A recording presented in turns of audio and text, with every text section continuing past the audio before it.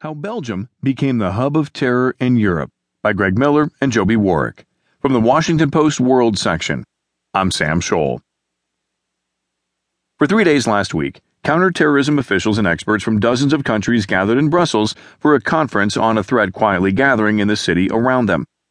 They passed through an airport whose vulnerabilities had been assessed by Islamist militants. Some even stepped off a subway system already marked as a soft target.